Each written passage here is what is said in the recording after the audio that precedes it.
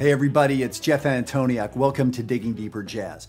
So I want to tell you about a lesson I had with the great James P. Johnson, the father of Harlem Stride piano. The trick is he passed away about 10 years before I was born. So it wasn't really one of those traditional in-person lessons, but I learned so much from James P. Johnson, and I want you to know about this. This came up for me last week. I'll tell you about that. What we're going to talk about is the Charleston rhythm. This simple rhythm. And of course, there's a PDF that goes along with this video. So please let me know if you want to get a hold of this. You should, please. So this rhythm, it's as simple as this. It's one and the end of two. That is the Charleston. 1, 2, 3, 4. Dot, dot, dot, dot, dot, dot. That rhythm. But that rhythm can change your playing for the entirely better.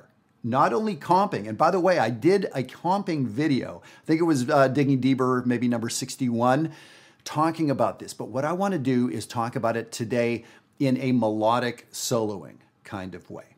So that the rhythm is really that simple. It comes from a song that he wrote in 1922 or 1923 called The Charleston. It was for Charleston, South Carolina. And of course, you can go to the Wikipedia page for the Charleston. But it was this very, very important dance that became a huge hit. This rhythm has its predecessor way back in West Africa, prior to the slave trade. And of course, that's how these fantastic rhythms got from Africa to the New World, slave trade.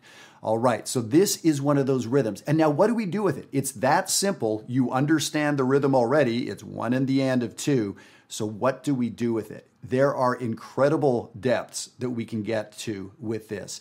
And I want to let you know how it's going to fix your playing entirely.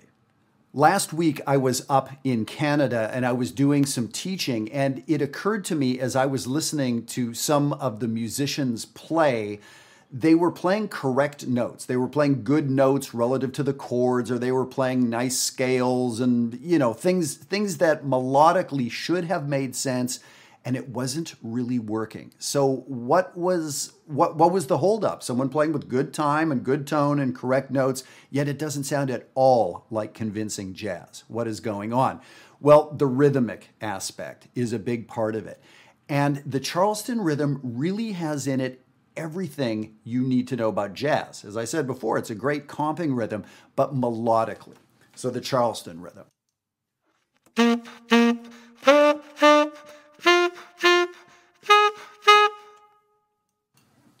That's simple, right? It's got a downbeat, but then an upbeat. That's syncopation. And when I'm hearing a lot of adult amateurs, semi-pros, high school students, beginning college jazz students, the rhythmic aspect isn't there a lot of the time. And this is the best framework to get it going really, really quickly. And now, first of all, can you do the Charleston rhythm? I would put that out there, and I would want you to I'd want you to play it and have me or somebody else hear that it's just right. There's a lot of ways to be early, to be late, to not articulate it correctly. And now, of course, that's what we do at jazzwire.net, is people are posting all the time. I can hear you. I can give you feedback. On YouTube, I can't hear you. Sorry, I'm trying, but I can't hear you. So that's one of the big things. And actually, while we're at it, we're having a 10-day sale. It ends November 10th. So it's ending pretty soon if you're watching this video within a couple days of it coming out. If you go to Jazzwire before midnight November 10th, you can help us celebrate our first birthday. For those 10 days, you're going to get 2 months free. You're going to save $100 at Jazzwire. So you'll sign up, you'll pay your $75 registration fee, which gets you a personal playing evaluation from me. You're going to send me some music. So you sign up, pay the fee, you send in a couple recordings to me. I give you a playing evaluation, a practice plan, and then 2 months free. So I really, really want you to take advantage of that to help us celebrate Jazzwire being around for a year. So the question is, what do we do with this simple rhythm? Yes, we can play it in our solos. Yes, we can play it as a comping rhythm. But there is so much beyond just a given rhythm. When I studied ethnomusicology at the University of North Texas, a basic framework of a West African rhythm, and then what fits in and around it is practically infinite. So there are entire cultures of music that are built on this idea. And so that's what we're going to get into here. So if you look on the sheet, you see item number 1 is literally the Charleston rhythm. Dot, dot, dot, dot. On, off, on, off. Great. The interesting thing is what can happen between that downbeat of 1 and the upbeat, the offbeat of beat 2. We could perhaps fill in those notes. So if you look at item number 2 on the sheet, we see 4/8 notes. Is that the Charleston rhythm? And to you, I say, yes, it is. We have the beginning on beat 1 and the end on beat 2. So the Charleston is dot, dot, dot, dot. Now, da-ba-doo dot, da-ba-doo dot, dot, dot, da-ba-doo dot. So yes, those rhythms really serve the same purpose. They have the same thing going on. They have that syncopation built in. So if you play item number 1 or item number 2, they have the same jazz feel. So I was talking to you about those students that I was hearing, adult students and high school students. And if they would have had some of this in their playing, it would have organized what they were doing a little bit better. Okay. So let's look at the third item, a quarter note and 2/8 notes. It sure doesn't seem like much, and it sure doesn't really remind us of the Charleston rhythm, but again, it is, especially with good articulation. Charleston, dot, dot, dot, dot. Number 3 is dot, do, dot, dot, do, dot, dot, do, dot. And if you listen to how I'm singing it, loud, soft, loud, loud, soft, loud, I'm ghosting the in-between note. It's one way to put it, ghosting the note. So I'm hitting the first note, I'm hitting the last note, which, by the way, are 1 and the end of 2. Okay, so we can see how all these rhythms are growing out of the Charleston. Let's look at the fourth item on the sheet. Da, da, da, da, da, da, da, da, da. 2/8 notes, an 8th rest, and then another 8th note. So these are all permutations of the Charleston rhythm. Let me play them for you.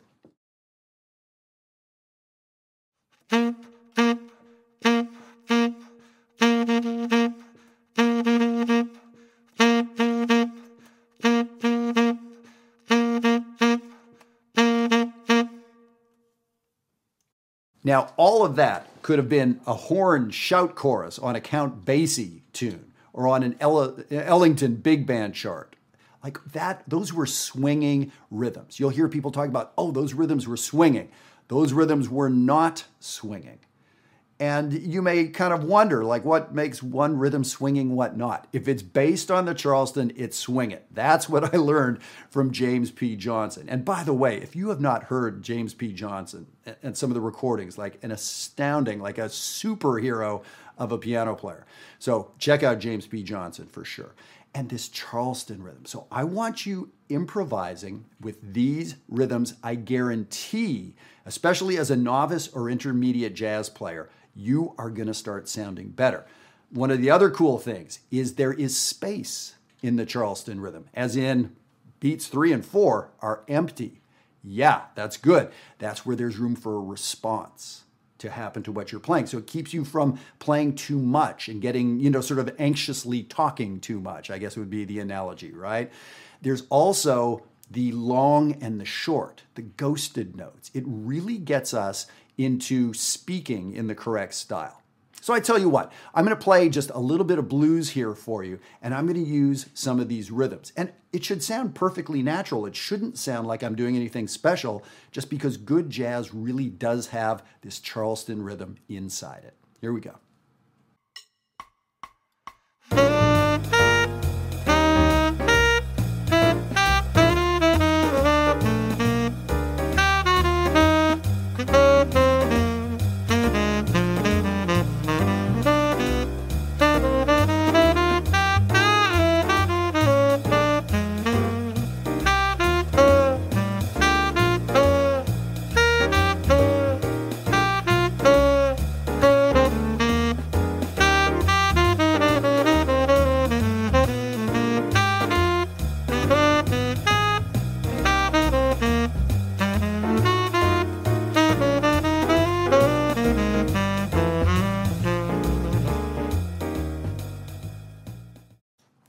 right. So a huge percentage of what I played there was this rhythm. So yes, I was very consciously playing and consciously thinking of trying to get these rhythms in. So it wasn't a fantastic solo. But if you were to sort of drop the needle, now that's an old reference. You got to be at least 50 to know what the hell I'm talking about with drop the needle. Anywhere in that solo.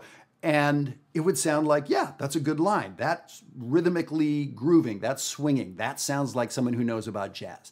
That's what's going on here. So now I'm saying if you're a novice, if you're an intermediate, you have to do this. It's possible you've internalized this through a lot of listening, but I've worked with thousands of people on Jazzwire, at Maryland Summer Jazz, in my teaching for decades, and most people need to be shepherded a little bit into these correct pronunciations of jazz. If I were to move to England or to South Africa, my accent would be different. It would be wrong a little bit. I would have to take some time and figure it out. That's what I'm suggesting you do here. This is going to be really good. I want to send you this PDF, so please write me, Digging Deeper Jazz. Happy to send the PDF off to you.